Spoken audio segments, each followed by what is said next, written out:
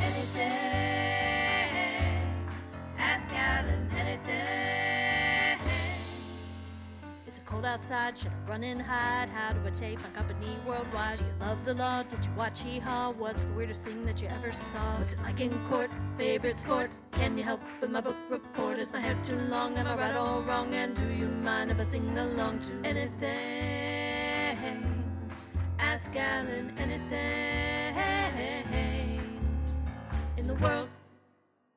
Hello, everybody. Welcome to another episode of Ask Alan. I'm Alan Crone, the CEO of the Crone Law Firm, and we're here today with my special guest, Jeremy Park of City Currents.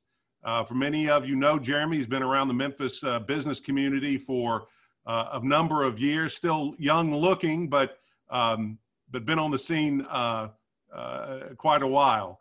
Jeremy, thanks for coming on the podcast.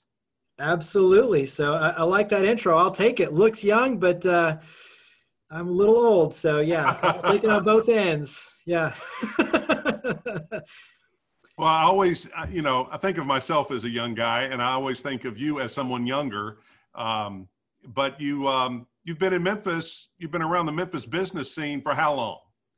So we've been here for 13 or 14 years now. I lose track in a good way, but I grew up in the Dallas-Fort Worth area, lived in Los Angeles for almost a decade, and my wife is from this area. Her whole family lives in Corinth, Mississippi, and so when we decided to really settle down and where we were going to raise our family, we've got two boys now, which hard to believe. One's a senior in high school and the other one's now in sixth grade, but we decided to move to Memphis, and we chose it because for me personally, it was the largest big city near her small hometown. And it was also a place where she felt like she could put down roots and both of us could make a difference. And we loved that about Memphis coming in, is that it was a city where we felt like it had all the top tier city amenities, some of the globally recognized brands with FedEx and AutoZone and International Paper and ServiceMaster and all these brands. But yet the reality of having the small town feel where you could get to know each other, build relationships, and for both Meredith and I, be able to really make a difference. And that's something that I've always had as a priority in my life with my family, is making a difference. My brother was in the Boy Scouts. My dad still serves with Boy Scouts and doing all the merit badge colleges. And I had to choose early on, tennis or Scouts, but ultimately we grew up in a household where making a difference was a priority. And so for us moving to Memphis, that was the priority. And we've loved it for that aspect of just making a difference. And I feel like, to me, this is the best city in the world. If you want to make a difference, you can make it in Memphis. Well, I agree. Memphis has always been, more so than a lot of southern cities, a meritocracy. You can come to Memphis, and if you've got good ideas, you've got a good work ethic, you've got talent, you can succeed here as opposed to a lot of other places. I think that's partly because it was a river town and there were always people coming in and out, but there's just something in that aquifer water, I think, that's welcoming to people. That's right. Something special in the water. Absolutely. So would you say you grew up in Dallas or in LA? So, both cities for different reasons in terms of maturity. And so I'm 43 right now. I always forget my age, but I think I'm 43 at this point. When I look at maturity, obviously Memphis is a huge piece of that in terms of everything that has evolved. And I feel like definitely during COVID-19, I've aged quite a bit in terms of experience, but, definitely Texas. My parents still live in Weatherford, Texas, which is a small suburb of Fort Worth. And, went to college and everything there in Texas. So Texas, definitely formative years. And the story that I tell, to me, that's the most impactful is growing up, my family had a 24/7 open door policy. So anyone who was down on their luck, if they were going through a divorce, lost their job, difficult situation, just needed advice, they would come over to our house. And my dad was in the insurance business. My mom was a teacher. And 99.999% of the problems that people had nothing to do with insurance and had nothing to do with my mom being a teacher. They just needed someone to be there for them. And so my brother and I at an early age really got to see just the power of helping people. It wasn't rocket science. It wasn't difficult. It was just being a listening ear and just offering genuine help and advice. And yet the more my parents helped, the more just crazy things in a good way happened to our family. And so we saw the power of being there and helping others and what it would ultimately do to transform yourself. So that's where I think for me, just when you talk about the power of purpose, when you talk about what I call are the three truths that we kind of, live within with City Current, which is number one, people physically solve problems. So we talk about money being an important resource, especially for nonprofits. That's true. But ultimately, people physically are the ones that are solving the problems. Going in and mentoring and tutoring, and a dollar bill doesn't physically solve, any sort of problems. It doesn't help a child. People do. So understanding that people really are the power to drive change. And then the second part of that is that the second truth is that people provide opportunities for people.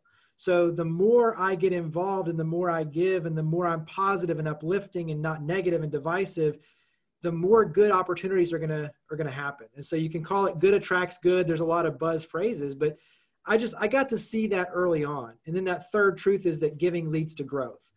And so seeing that at a young age really was important for me. It established for my brother. He served for over 20 years in the Marines. So service became really important for us. And I think that set the stage. And then going out to Los Angeles, my dreams growing up were to be in movies, to do TV, to do radio, to play professional tennis. Like I was the crazy one that had all these, weird, like you want to do all these things, be in music too. And yet every one of those happened in Los Angeles. And so just once again, the power of serving and building relationships opened up extremely large doors for me in my career in Los Angeles, so that I got to check off all those boxes. And when I came to Memphis, I came with an open heart, an open mind, because in a good way, I had created a lot of great experiences that I could bring here to create change. But I also had checked off all those boxes to say, you know what, now I've done everything I want to do, like in terms of those big dreams. Now I want to do something really special with my family to make a huge difference. So in both ways, they were both good in different ways. Yeah. Justin Fuentes, when he was the coach at Memphis, used to say that Fort Worth and Memphis had a lot of similarities in terms of personality of cities. Do you find that to be the case? I think so. And I think too, interesting about that, and I'm a little different. I mean, I understand the rivalry between Nashville and Memphis, the same as Dallas and Fort Worth. And in many cases, Fort Worth is, trying to kind of fight for its own brand against Dallas, the larger city with the kind of the sexiness in terms of international appeal because of the TV show Dallas and all these things, right? So there is a little bit of a chip there that I think is interesting. But I think just going back to hometown, good people, caring about community, I think in both ways, both of those cities are very, very similar. But I would even say, especially for Memphis, so many people grew up here, have deep community roots here, that to me, that's a powerful piece. They genuinely care about each other. So I think, both cities are growing. Both cities are doing great things, very different cities, but there is a common culture for sure. Yes. Yeah. Tell me about being a professional tennis player. When did you start playing tennis, and how did you pursue that? So tennis, I give tennis a lot of credit in terms of my career because it opened up so many doors for me. I grew up playing tennis. I played in the juniors. I was ranked playing tennis. Tennis was my life, 24/7. I would wake up early and do all the running and the sprints and the weightlifting and things, go to school, and then play tennis the whole rest of the way, and then stay up late doing the academics and the homework. But every single weekend I was on the road traveling. I played over in Europe and had a chance to represent kind of a U.S. team to play over in Europe, played in college. And the story for Los Angeles was when I went out there, I was with a TV production company. And that's a whole nother story. That's an interesting story in terms of how I got out there. But once again, relationships got me this job. And within about a year and a half, they had moved to Florida to take on another big project. And so the whole team was moving to Florida, and I wanted to stay in Los Angeles. So I was basically jobless, and I put out an email and said, hey, if anybody knows of any jobs, let me know. And Mike Estep, who was Martina Navrachilova's coach, was my coach. Martina Navratilova had some ins with Beverly Hills Country Club. Mike Estep helped me out. So it's all back to relationships. But next thing I know, I get this email from Trevor Sands at Beverly Hills Country Club saying, hey, if you'd like to be a tennis pro and teach tennis, we could use you at Beverly Hills Country Club. And so I was like, absolutely, sign me up. But that opened up the door where I had a chance to play a little bit on the tour, which was awesome. Meet so many amazing celebrities and just people in general. Paula Reiser, his wife, Ridley Scott. I mean, on and on and on, just amazing celebrities, but just amazing people. And then I got to run Merv Griffin's celebrity tennis tournaments. And so once again, basically as a 20-something-year-old, having all these opportunities with tennis where it all just kind of comes together, where you get the business side, the athletic side of going and playing, the competitive side, but then the relationship side. So many of those people are basically like brothers and sisters to me now, and we still keep in touch. And so it was a great, and that's kind of, back to your point, where did you grow up? All very different, but LA was a very special part of my life for a lot of reasons, and definitely including tennis. Well, that's a great story. And so how do you go from being, well, I guess you've already told us, you went from being the tennis pro at the Beverly Hills Country Club to Memphis, Tennessee because of love. Because of love, because of a girl. So the story on that, which to me is an important part of the story, is so while I'm doing the tennis, I had a chance to be in movies and be in commercials, national TV commercials, had a chance to be in music. Our band had gotten signed, and being in tennis is one of those rare jobs, especially I was the head tennis pro too. So as long as the programs were running, I always had a job. So I could go out on tour for 2 weeks, come back and still be a tennis pro. So all of these things happened together. It wasn't like kind of a hodgepodge. It literally was all together happening at the same time. But also what happened is my shoulder blew out in a challenger playing tennis, and we're playing doubles. We're in the finals. My shoulder blows out. So my tennis career basically, in essence, at that point is over. Music, we weren't making the kind of money we wanted to make. We weren't happy. Our band wasn't getting along. We were starting to break up. The acting, I decided, just was not for me in terms of what I wanted to pursue. So all these things came shattering almost within like a 30-day window. It all shattered to the ground. And so at that point, I'm basically soul searching, saying, okay, everything I've poured my heart and soul into creating now, in essence, is completely wiped away. What do I want to do? My degree was in marketing, and that's where I decided, okay, I need to get back into the professional, the corporate circle. And I also need to start like seriously focusing on settling down and being an adult and, pursuing the next step. And so, as a part of that, one of my good friends from Texas was going to Mississippi State in the doctorate program. Her best friend was Meredith. I had a chance to meet her, and then all of a sudden the rest is history. But, love definitely carried me to Memphis. But it was after all of those moments that really kind of put me on a different trajectory, saying, okay, now I'm ready to really take this next path in my career and in my life. Yeah, it's an amazing thing. And I always want young people to know that you can have plans, and as you're pursuing those dreams, you may not get there, but all of that work isn't wasted. It becomes part of who you are, and it becomes the foundation for the next part of your life.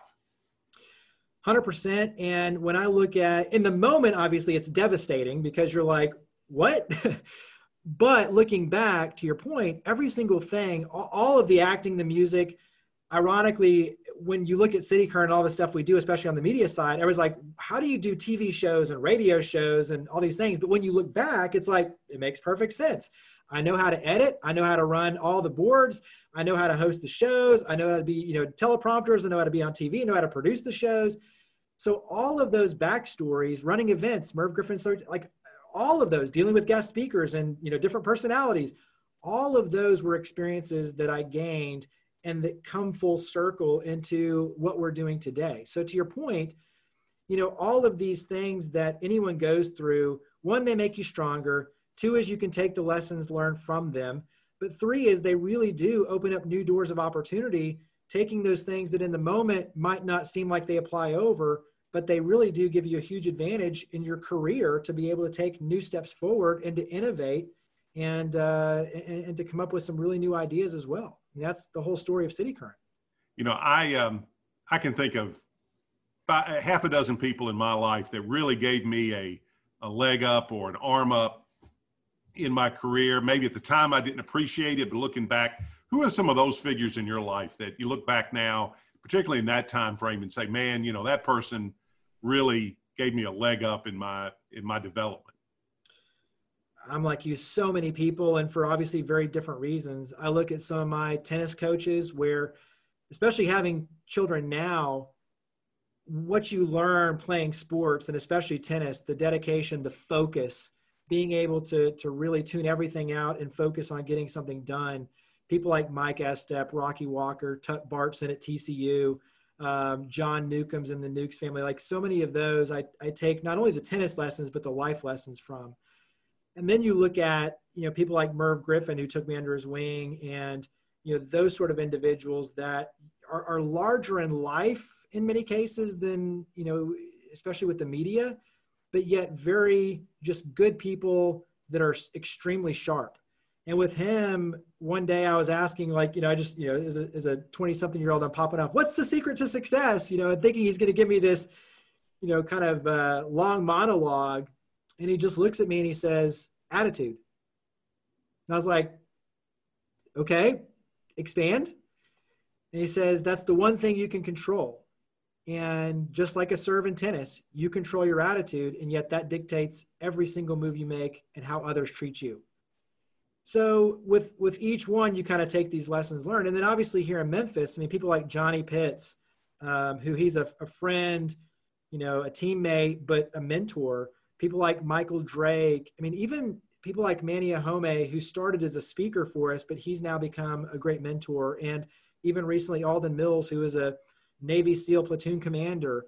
And, you know, just on my end, I try to approach, everyone has something that they can share. Everyone has something they can give. I want to be able to learn from everyone. And regardless of what that title is, where they are in their walk, in their journey of life, everyone has great insight that I can learn from. And so in a way, I kind of view everyone as a mentor, some even in a negative way. It's like, okay, I don't want to do that, but so many obviously in a positive way that have shaped my life tremendously. Wow. Well, that's a great list of folks, and, you know, learning discipline and focus in tennis. And then it sounds like your dad was and your mom were great role models just in showing how important it is to be of service, and not just being of service, but how small things for individuals can really add up over the course of years. That you look back and you think, well, I just did that one thing for her, but those one things add up over the course of a lifetime.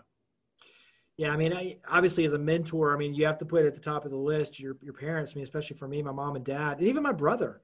And to your point, very rarely in life do you ever get to see that ripple effect play out. So you continue to do as much good, and you never really know. I mean, to your point, what may seem something small to you is a way of helping someone. In that moment of darkness was their light, and they never forget.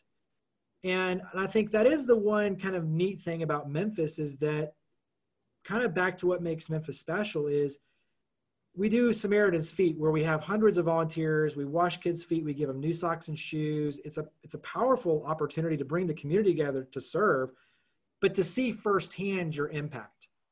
And there's been quite a few of them where it in a good way, it shakes you up. Where one of the girls recently, early this year, before everything hit with COVID, but we were doing it in January, she had never had anyone sing to her for her birthday. She had never had a birthday celebration, never had a birthday gift.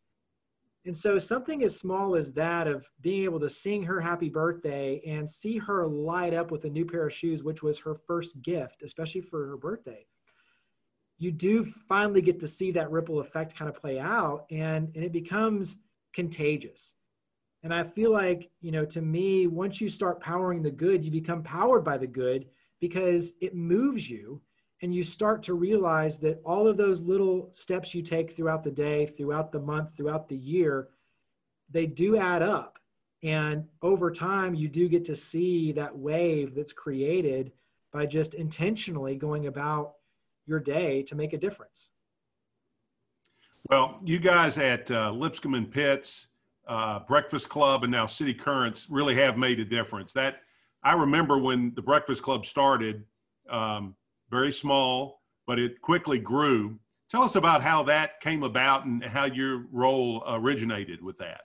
Sure. So all of these could be very long stories. So it's kind of like trying to find the best pieces, because obviously, so it started in 2005. It was the Lipscomb Pitts Breakfast Club, just like you mentioned. And at the time, it was a part of a franchise. So the franchise was based out of Florida, and you would have different breakfast clubs pop up all over the nation.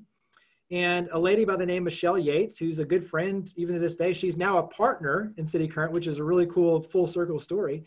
But she had the rights for the Mid-South. And so she went to Johnny and said, would Lipscomb and Pitts be a title sponsor? Johnny said, sure, I'll help you recruit the charter partners to get it going. And so he went to Susan Stevenson at Independent Bank and kind of got the core group together. And so we give him credit as being the founder because he really got it off the ground. And to your point, in 2005, really for the first couple of years, it really was more of an internal networking group, a business networking group, kind of like a BNI. And you had a breakfast with a guest speaker. And so at the end of 2007, Breakfast Club America started to dissolve, and all these franchisees bought themselves out. And Johnny saw that as a green light, and he's like, hey, I'll buy out Michelle. She also owns St. Louis, so she could focus on St. Louis. He'd bring it in-house to Lipscomb and Pitts, and for better or worse, try to make it something special. And that's when I was moving here to Memphis. And so Clear Channel Radio, at the time I was working with Dick Clark's radio group, which is United Stations Radio Networks. They do syndicated programs. Clear Channel Radio transfers me in, so I'm doing radio. On the side, I'm doing business plans and marketing plans for nonprofits just to meet people, to get myself plugged in. And so I'm doing that with nonprofits, and someone says, you need to meet this guy, Johnny Pitts. He's buying out this Lipscomb Pitts Breakfast Club. He needs a business plan. I think you could help. So I meet Johnny, and I write the plan. And he comes back and says, okay, that's a thick plan. I don't have time to run that. So why don't I hire you to run this and see where you can take this thing? But here's the thing. Here's the problem. We've bought it out. We've spent a lot of money, and there's really not a whole lot there. So I can't really give you like a full-time job. Why don't I think creatively? And Amy Bingham, who was the director of communications, who ran the marketing for the insurance agency, she was moving to Chattanooga because her husband just graduated seminary, and so they were moving. He's like, how about I give you her job? That way I can pay you. And on the side, see where you can take this Lipscomb Pitts Breakfast Club. So that's really how it all started. And, he and I have been on this journey ever since. But, the whole idea was to give it a purpose, a higher purpose, take it from internal to external focused, be a city builder, use these dollars that when you think about individual giving, foundation giving, corporate philanthropy is always at the bottom. How can you take these dollars and free them up and use them to become a catalyst? Give companies an ROI. So there's an ROI there, but now you can lean on these corporate dollars that in many cases are sitting on the sidelines, and you can use them to help nonprofits. You can be strategic. You can focus on the media. You can do turnkey volunteerism like with Samaritan's Feet. You can open up the floodgates in a lot of different ways using events, media, and philanthropy to really make a difference. And so for me, that was kind of the social experiment, if you will, is to use corporate resources to make a difference strategically by opening up the floodgates and really empowering individuals to serve in powerful ways, but making it easy because the companies are supporting it. And so that's been, the long story very short is that's what City Current is media, philanthropy, and events. And when you look at my backstory, we have 3 TV shows, 2 radio shows, columns, books, podcasts, all of these things that are focused on positives and making a difference. What do you think is the most impactful project or initiative that either the Breakfast Club or City Currents has been involved in that either we may or may not know about? Samaritan's Feet for sure is an annual deal. We've done thousands and thousands of kids at this point. That one's an awesome one. We've done the Faith in Action. We're a big part of that on the corporate side, where over 13,000 volunteers picked up litter That was awesome. We've done McKellar Lake, over 90,000 pounds of trash removed. The University of Memphis won a Jefferson Award, the students for that work in collaboration with us.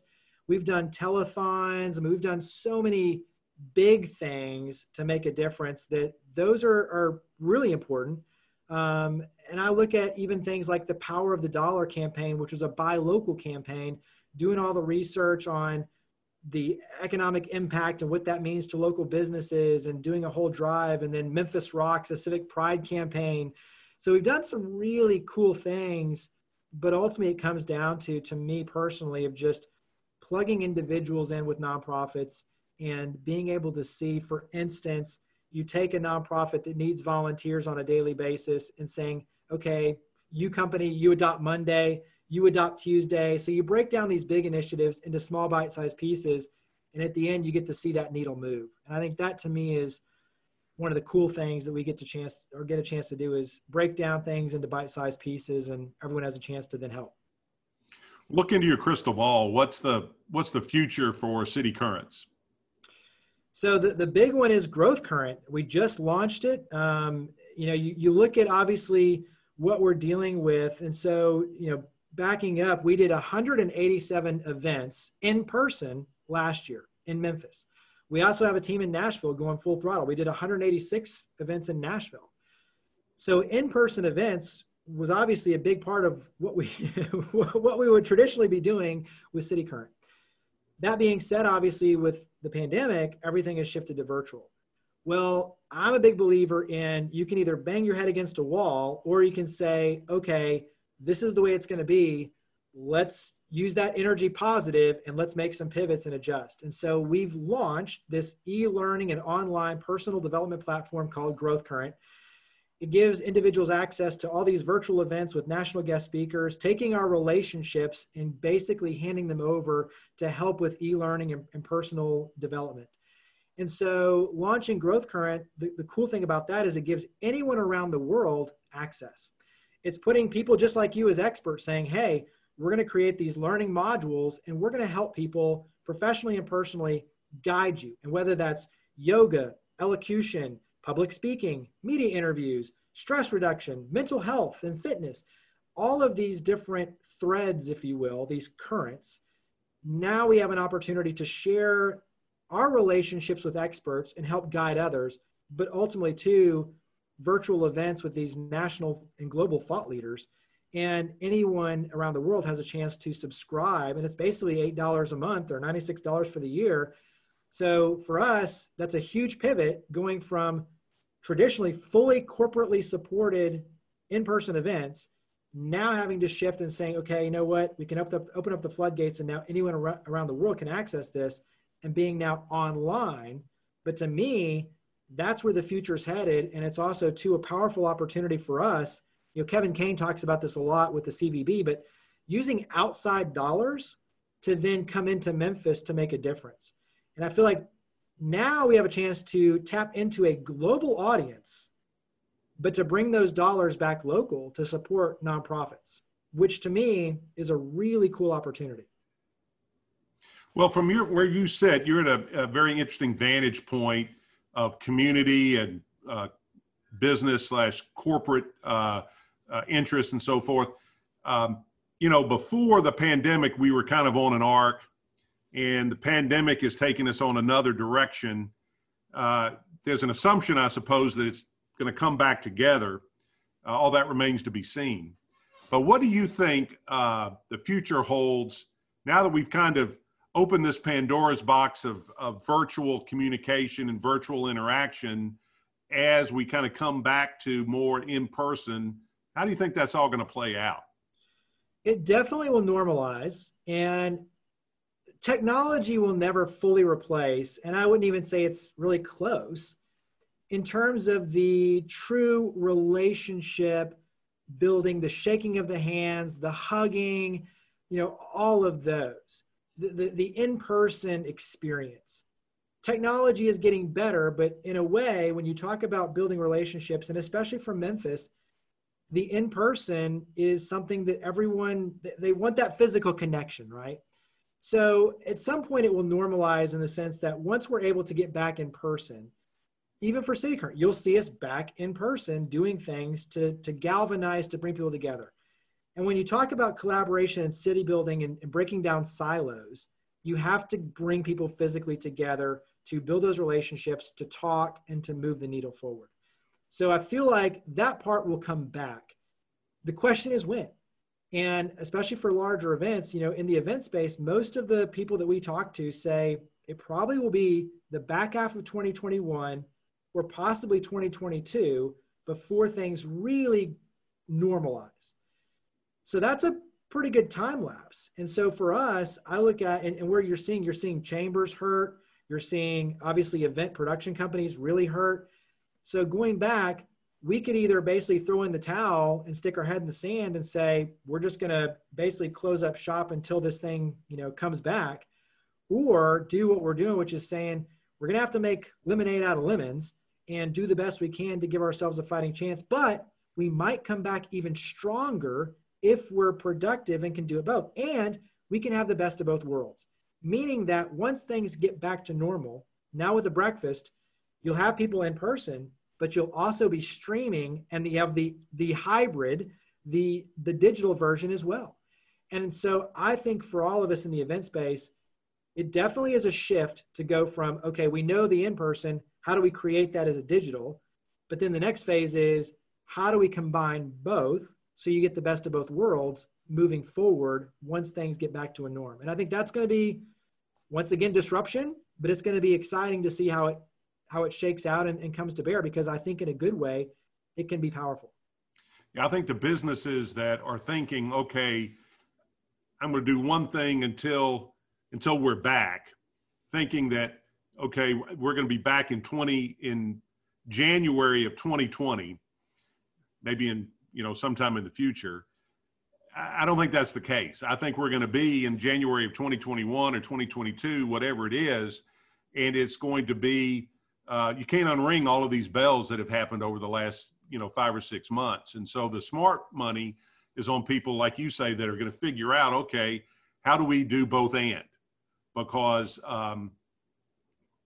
people understand now the convenience of virtual, but I was reading a lot in 2019 and before about the death of, office space and so forth, and that, eventually computers and the internet no one's going to go to the office anymore. I think we've shattered that. I think people over the last few months realize how important the in-office thing is, but a company of any size like Lipscomb and Pitts, they may never have 100% of their workforce in the office at the same time. And so it's really going to be a both and, I think, world. And the people that are going to win are the ones who figure that out and figure out how to go ahead and start that new world today, not wait until it gets here. I think, to me, that's exactly 100% accurate, is that you're always from now on going to have people who are either at health risk, there's going to be other things going on. And so you've got to be able to meet people where we are. And this goes back to a conversation you and I were having offline before we recorded this, is that you have to be able to meet people where they are. And you've got to now take everything that you're doing and kind of break it up into these bite-sized pieces, but to meet them where they are and to make it convenient and accessible. And I feel like now these events especially, and all the content, all of the media that you're producing, you've got to be able to make it manageable and make it on demand, so to speak, so that people, wherever they are, in the office, at home, whatever they're dealing with, they can access it and be a part of the experience. And I feel like that, I agree. Everything now is going to be this hybrid of how do you do the and, not the or. So I agree. In the business community, what do you think are the biggest opportunities Memphis has kind of on a macro level for business growth? If you were running the Chamber of Commerce, where would you send your minions to recruit business or to grow business in Memphis? You have a long legacy, obviously, of the entrepreneurial sector here. And when you look at Epicenter and University of Memphis and the Cruise Center, I think it's really exciting to see. And I look at Sweet Bio as a great example of that. And even for me personally, like, we've invested in Kayla and Isaac and their team with Sweet Bio, because I just firmly believe that the entrepreneurial sector is a huge opportunity for us. And it's something different that most cities don't have. They don't have the community as a galvanizing force saying, hey, we're going to help you with all of these pieces, where anywhere else you're kind of on your own on an island, or you might have a little bit, but you don't have access to it all. And I feel like that's a wildly exciting, especially for a city with a very low cost of living.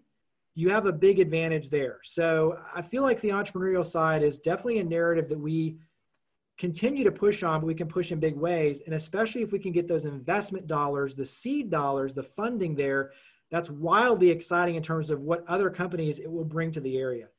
I also see, though, that you're having the technology sector, the code crews and all of these that are really taking the youth and training them with the skills of tomorrow. And I see that's a big advantage. And you're seeing that play out in big ways. And so I think the tech, the AI, artificial intelligence, you're seeing some big moves on those technology sides. And once again, you have access to a low cost of living, a vibrant community with a lot of cultural assets, and yet you have a tech sector that's starting to really build momentum. So I think those to me are really exciting, because it opens up global opportunities, global companies coming here. Then you look at obviously the homegrown talent. I think that's a big piece of this, is the minority-owned businesses, the Black-owned businesses, and really investing in them. And I feel like, in many ways, they have a huge, huge opportunity to leverage. We just have to become better at scaling those up. And obviously, this firsthand, and really pouring in on that. And so I feel like there's a tremendous amount of homegrown talent that we can access. And I feel like too, so much of this is marketing. It's really becoming a city that champions itself. And in many cases, I think that's where Memphis and Nashville differ. Memphis is very humble. Memphis doesn't like to brag. Memphis doesn't like to even report, when it comes to our volunteerism, that we're doing community service, serving on PTAs, coaching the youth leagues, right? That's just because that's what we're supposed to do. Whereas other cities are like, no, that counts for my volunteer hours. That counts for this. That counts for that. And I'm going to brag and sing it from the rooftops, right? And so the difference is those stories tend to be shouted loudly from the rooftops, whereas ours are just humble fires that burn. And I think that's, to me, the big difference is the more we can shout from the rooftops and sing together about Memphis and what we have here, that will attract a lot of new opportunities. And when you look at companies, as you know, that want to move here, they just want what's best for themselves and for their team. They want a great place where they can raise their families. We have that. They want a safe community and a place that has access to professional sports, Shelby Farms Park, things that they can enjoy. And then they want a talented workforce. And so I feel like we have a lot of dynamics.